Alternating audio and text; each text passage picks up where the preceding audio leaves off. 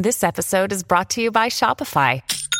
Forget the frustration of picking commerce platforms when you switch your business to Shopify, the global commerce platform that supercharges your selling wherever you sell. With Shopify, you'll harness the same intuitive features, trusted apps, and powerful analytics used by the world's leading brands. Sign up today for your $1 per month trial period at shopify.com/tech, all lowercase. That's shopify.com/tech.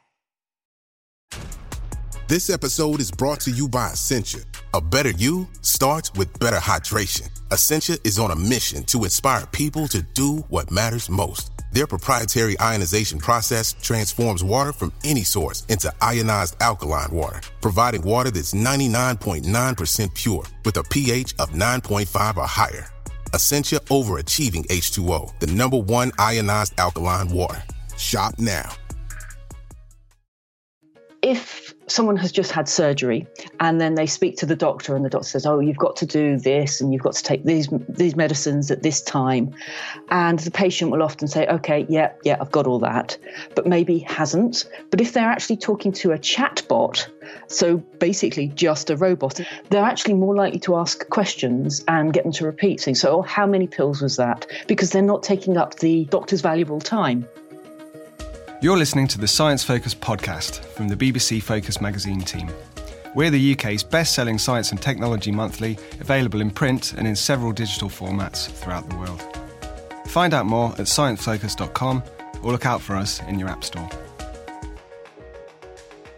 Hello and welcome to the Science Focus podcast. I'm Alice Lipscomb-Southwell, the production editor at BBC Focus magazine. This week, we cast aside any Hollywood depictions of skull-crushing Terminators trying to overthrow humanity, and instead we look at the real-life robots that are making a positive impact in our lives. Whether it's piecing together cars in a factory or performing intricate surgery in theatre, robots have given us the ability to perform tasks our human hands could never dream of doing. To guide us through the weird world of automatons and androids, we're talking to Dr. Lucy Rogers, an engineer and fellow of the Institution of Mechanical Engineers. As a maker, she knows a thing or two about building these mechanised marvels, and as a judge on the recent BBC series of Robot Wars, she's well versed in smashing them to pieces too. She speaks to Alexander McNamara, online editor of Science Focus.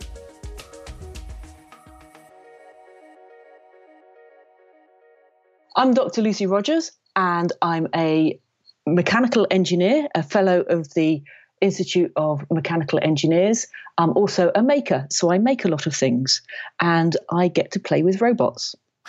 So what exactly is a robot? Interesting that robots can mean so many things to so many different people. For the purposes of BBC Robot Wars, a robot was generally a remote-controlled vehicle that could fight, but we can have robots that can completely autonomously do things on their own. We can have robots that can answer us back. So the virtual assistants that we've got in our phones or in our homes that we speak to and ask them for the time or the travel updates, they can also be called as robots. So it's really difficult to actually define it, but it's something that it's a machine that does something with a bit of intelligence inbuilt. Okay, so sort of like artificial intelligence in that way. Yes, but we've got robots that do stuff on manufacturing plants that we just program to do one job. They're very much mechanical devices, as it were. Yes. Are there different types of robot, as you were mentioning the ones in the plants there? What different types do we have? There's all sorts of types. We've got ones that are fluffy and can react to you, and they're being used in hospitals to like pet therapy. So you can stroke these robots and they'll react and wag their tails or whatever. And they've got there's one called Paro that's a big seal. And it has lovely big eyes and looks at you. There are ones that are on other planets. We've got some Mars rovers that are doing things that humans could never do up there. We can't send humans to Mars yet. And so they're drilling and having a look at the atmosphere and what the planet is made of and actually drilling down. So we've got robots there. So we've got robots in factories. We've got robot drones that are taking life belts to people who are at trouble at sea. So we've got all sorts everywhere. It's really only limited by our imaginations. So it sort of suggests to me that they're doing things that we can't or maybe don't want to do. Yeah, they're taking a lot of the dull, the dangerous, the dirty work away from us, so we don't have to do it. And they're doing stuff that's, a lot of it's repetitive that we don't want to do. They're doing a lot of great jobs. So, like I'm intrigued by the fluffy Paro robot, though. What's that? That sounds like it's doing something completely different. Yes, well, that's still reacting. So if you can imagine, I suppose it's more like a child's toy, but it's reacting very much like a pet. But taking a pussycat into a hospital probably isn't good for allergies and cleanliness, whereas actually this robot you can take in. So it depends on what we want. So that one is very calming. And it's also been found, not the Paro robot, but if someone has just had surgery and then they speak to the doctor and the doctor says, oh, you've got to do this and you've got to take these medicines at this time.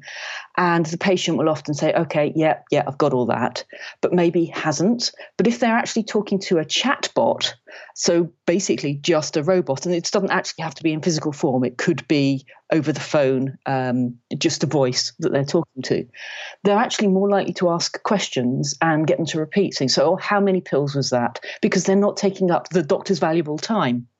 They know they're talking to a robot. And so they also know they're not going to be judged by this robot that's saying, no, it's 3 pills 3 times a day. It wasn't 4 pills 3 times a day. It's not giving that judgmental, I told you that once. So we're sort of using robots in a that sounds like a sort of unexpected way that how humans interact with robots to me.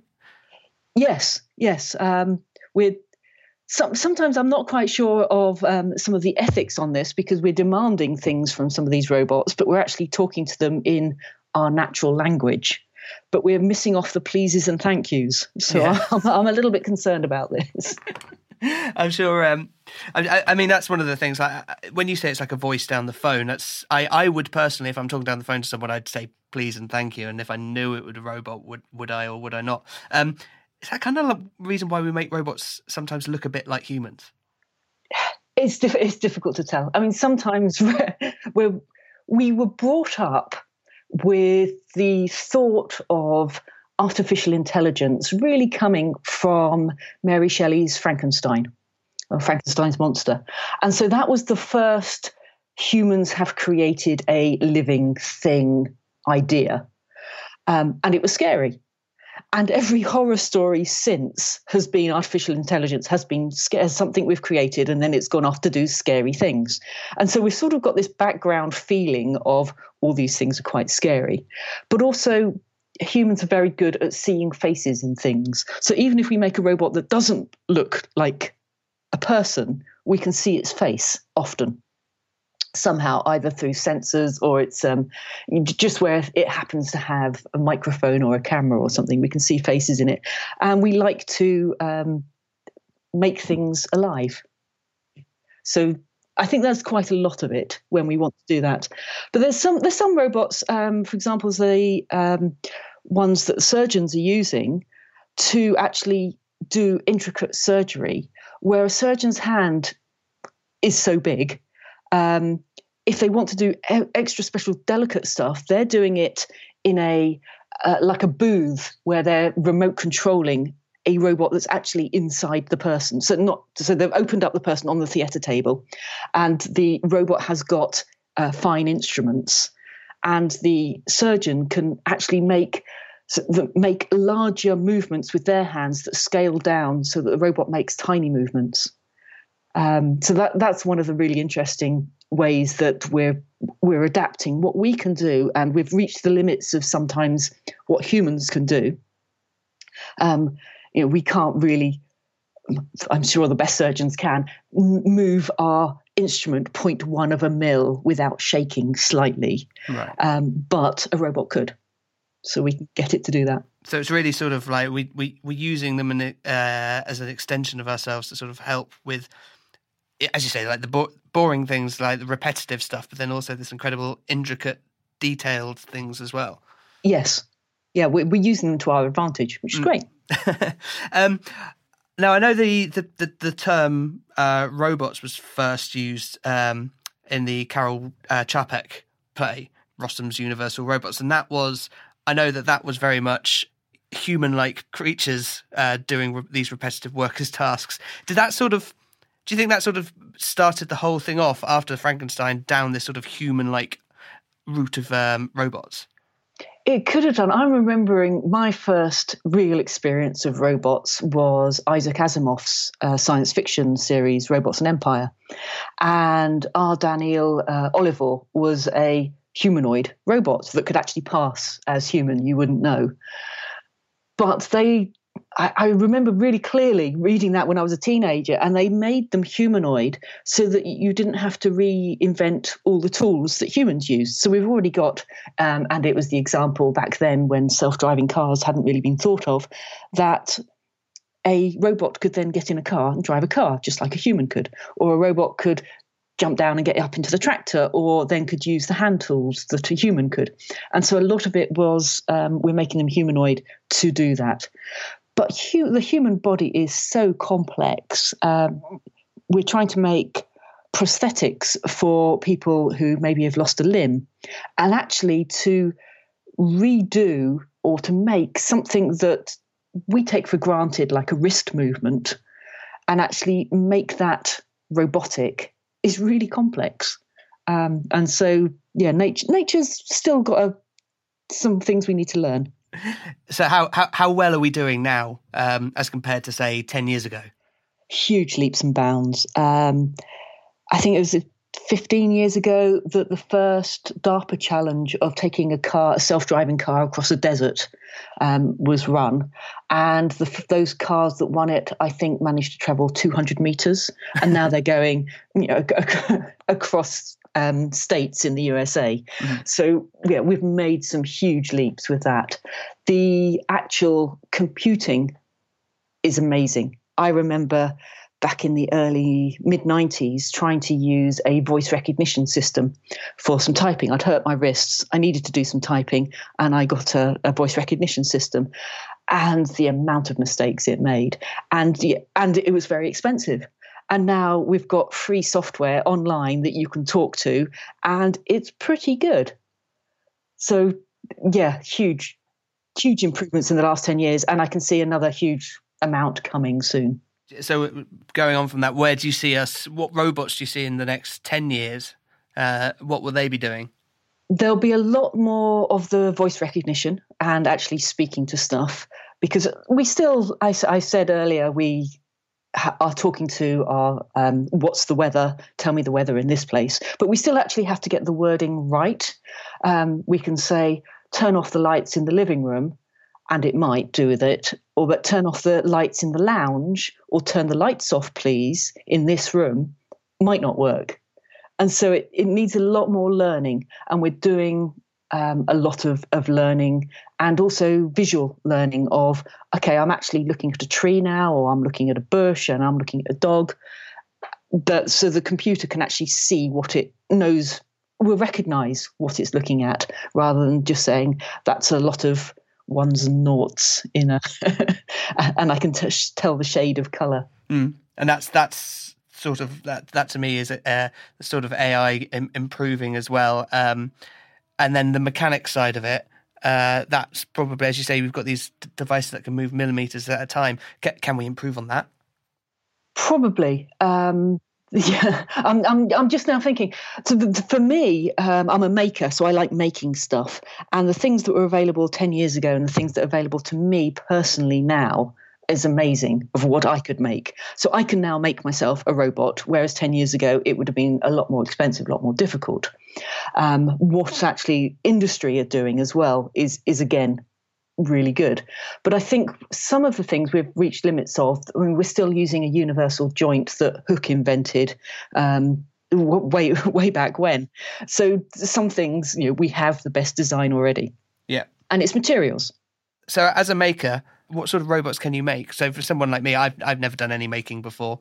I like looking at robots and so forth, but I don't know what I could create.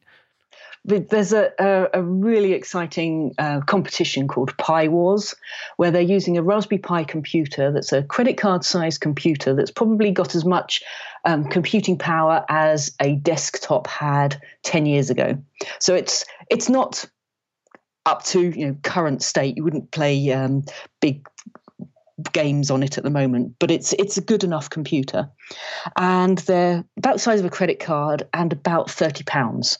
So in the realms of affordable for a lot of people. And with that, you can attach sensors and you can attach motors. And so you can program it to follow a black line, for example. So you could make it into a little buggy to have wheels. And so it could travel around, and you can program it to follow a black line or work its way through a maze. And so this Pi Wars competition, it's like a decathlon or an Olympics for robots. And one of the competitions is go around an obstacle course, and you can still use your remote control for some of those. One of them is black line. One of them was an arcade duck shooting thing. So you had to make your robot be able to fire a ball at these ducks, wooden ducks, I'll hasten to add, and see how many you could knock over. And then there was one competition where, because we don't want to fight to destruction, because people have spent a lot of time and money putting these robots together, and they're about the size that I think they fit on a A4 piece of paper, so that sort of size. And if you put 3 balloons, you can attach 3 balloons and a pin to your robot, and you have to attack another person's robot and pop their balloons in a sort of sumo wrestle type of event. And so you're not actually going for their robot. And it doesn't matter how big or how complex their robot is. It's the skill that either the remote control driver has got or the programming that you've already put into it. And the great thing about that competition is it doesn't matter if you're a complete beginner. You can use a box set that you've assembled yourself. So you can actually buy a robot kit and assemble it yourself and then go and enter the competition with that. Or you can make everything yourself, from designing the parts and then 3D printing them or getting them laser cut, and even designing your own electronics, putting that in, making your own PCBs. It's really the differences in levels, but everyone can play on the same game. And so it's really fascinating to watch. It sounds like it's quite a rewarding, and probably, I don't know how complex it is. Is it the sort of thing that kids would be able to do? Yes, we for the Pi Wars, there's one day that's kids only. It's schools. School teams are entering it. And I was doing the technical judging, and we had primary school kids age 4 and 5. And then on the second day, it's families and individuals or adult teams. And yes, some of those have been working in the computer industry for years, been engineers for years. And so there was the whole mix there. And some of them were, some of the parents were like, I have no idea what he's done, but he has done all this himself. And I'm just here to drive him. Some of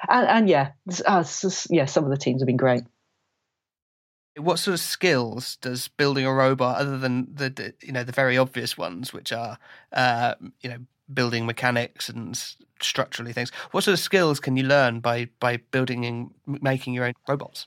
There's a lot of logic, thought that goes in, trial and error, and learning that failure is actually a good thing, because we are so scared of failure now, particularly at schools where it's all, you must pass your exams, you must do this, you must do that, we must win this football competition or whatever it is. And failure is seen as a really bad thing. But for engineering and science, failure is good, because we know it's one way that didn't work.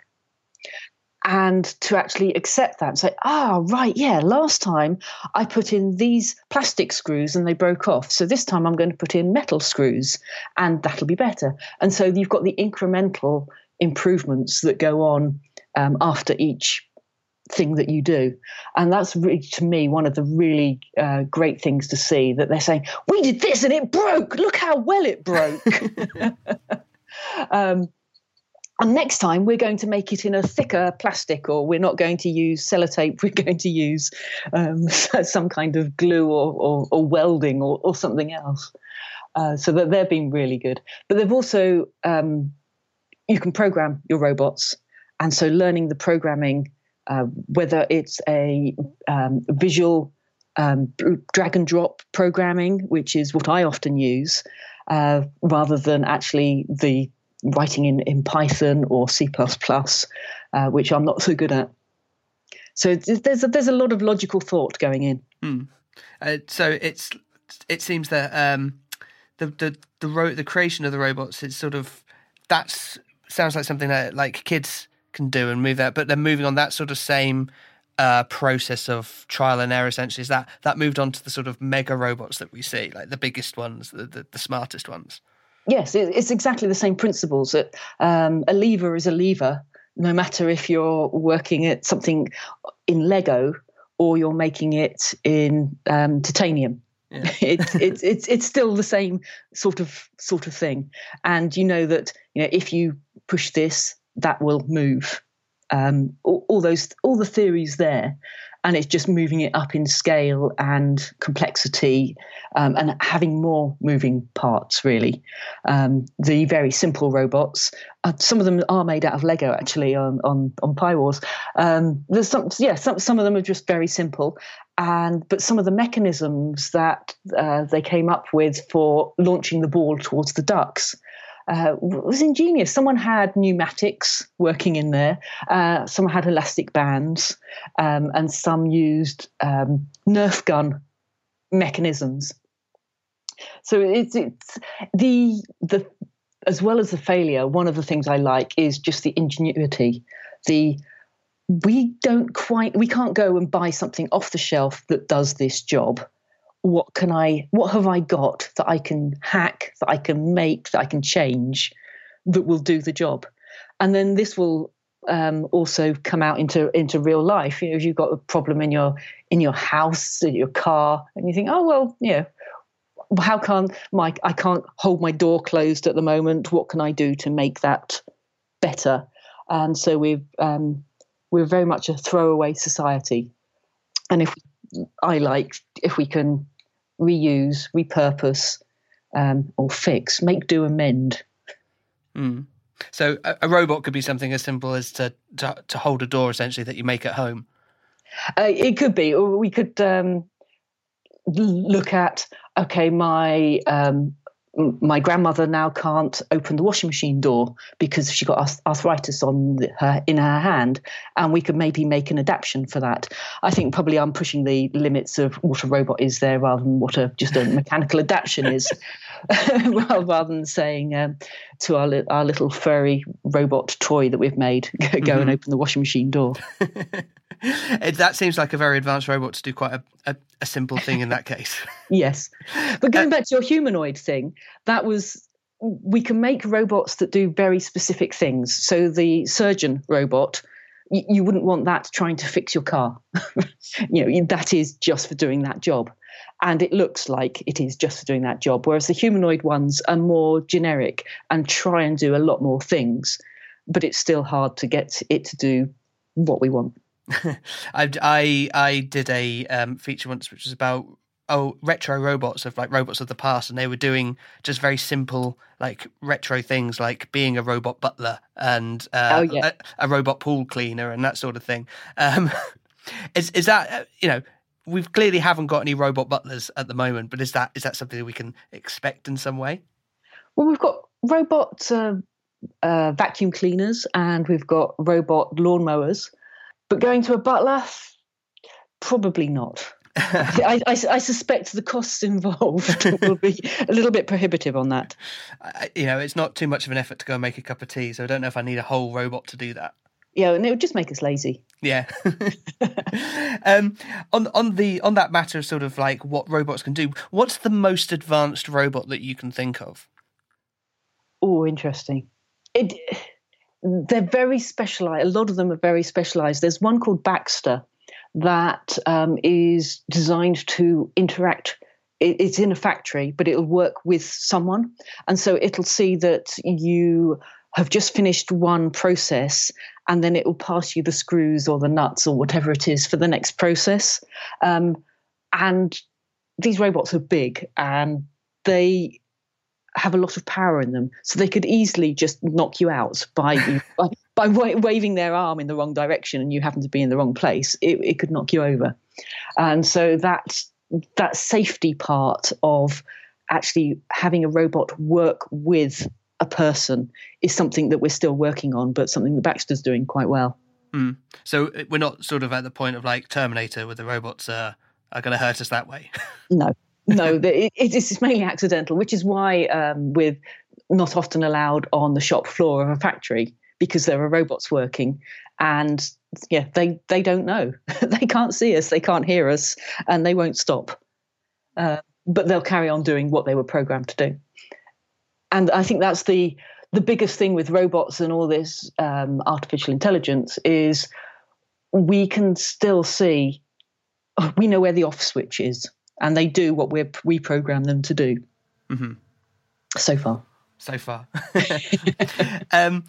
Just while I'm thinking, I've got the image of the Terminator robots in my head. It brings me to the thought of fictional robots and how they're depicted. As you mentioned Frankenstein earlier, but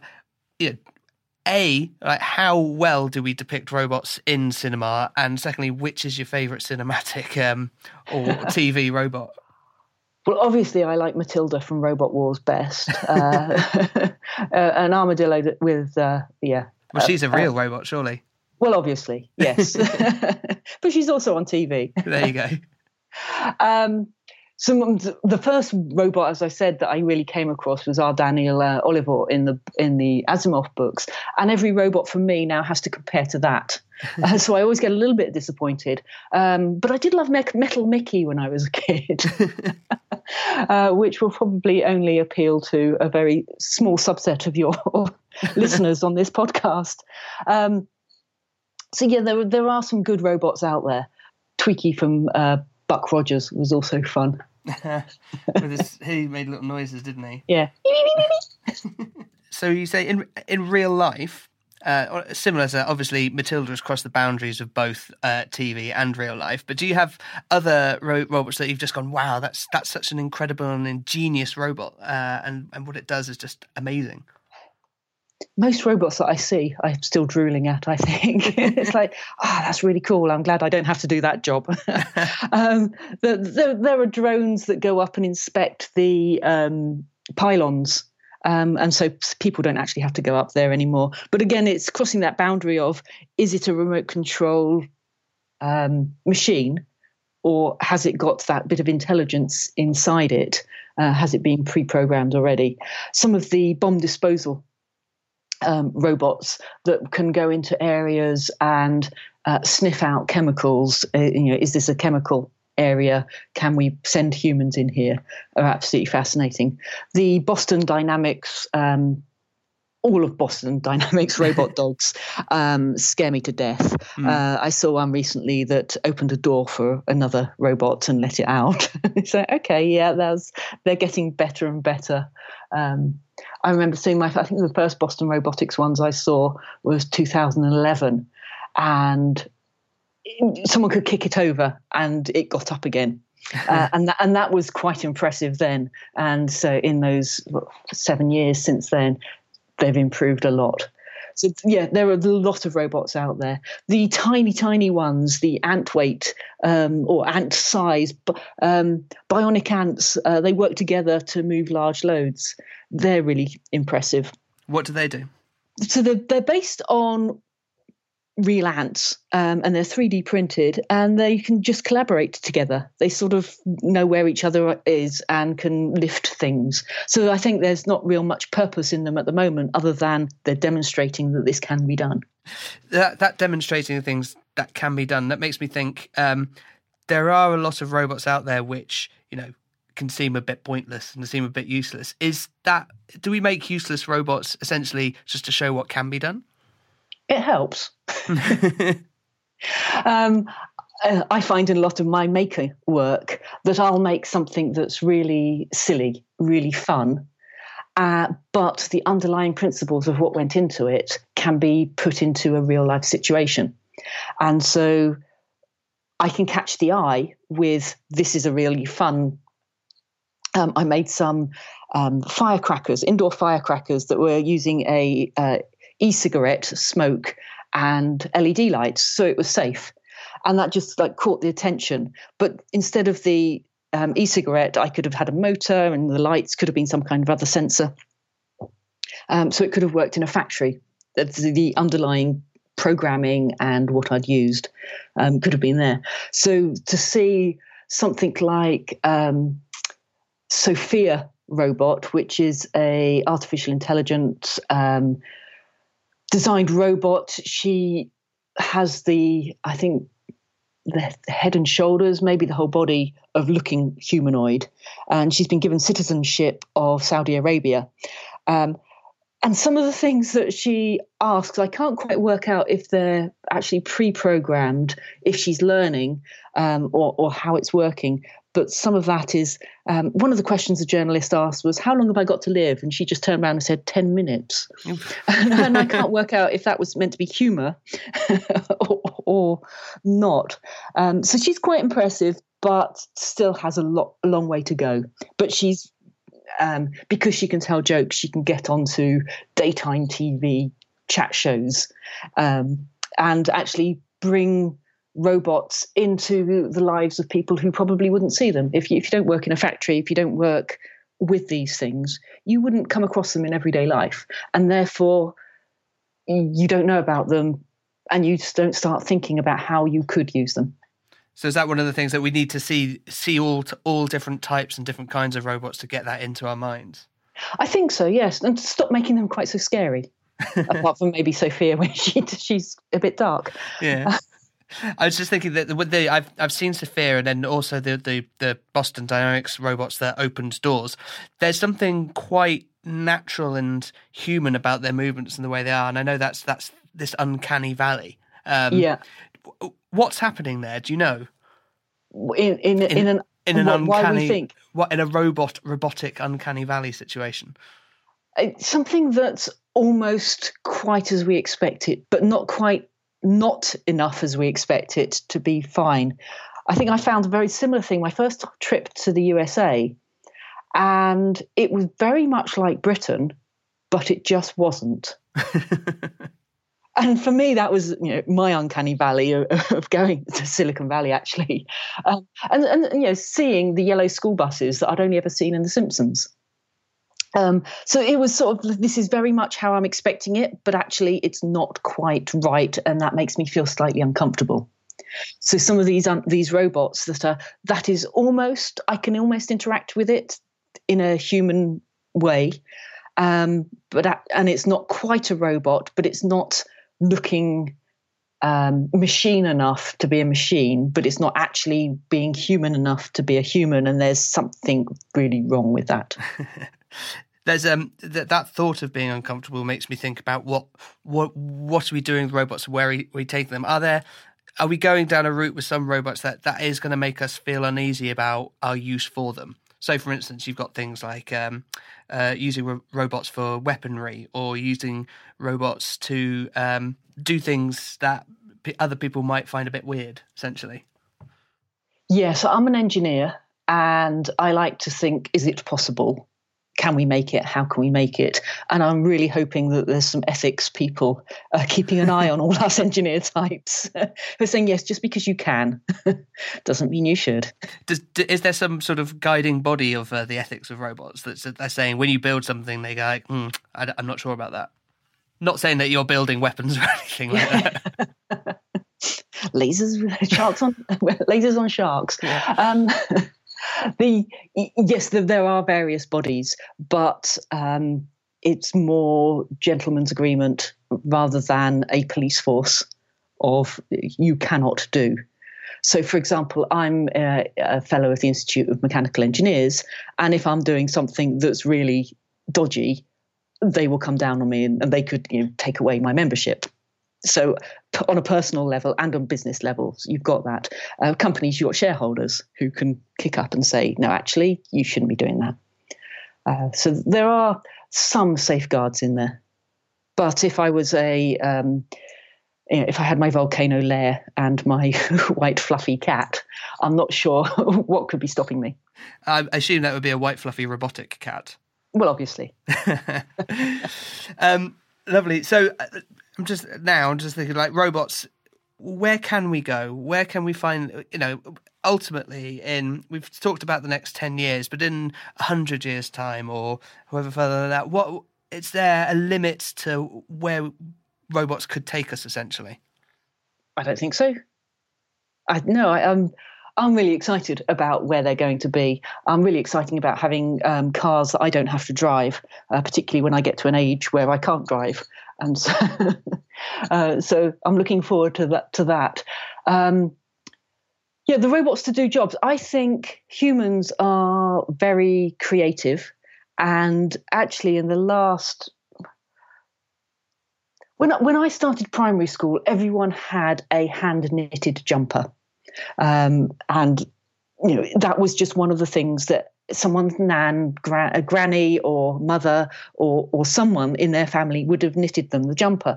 By the time I left primary school, if you didn't have a shop-bought jumper, you were frowned upon. And so sort of the knitting and the craft and the creativity that went into that was sort of lost. It was sort of seen as a secondary thing.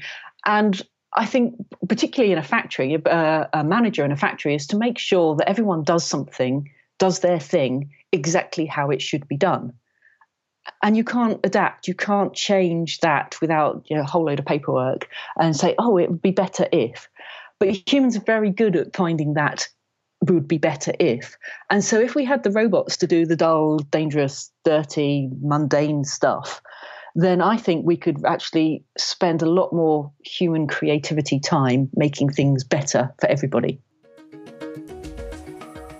That was Dr. Lucy Rogers, who provides the foreword in the fabulous book Robots, published by DK Children.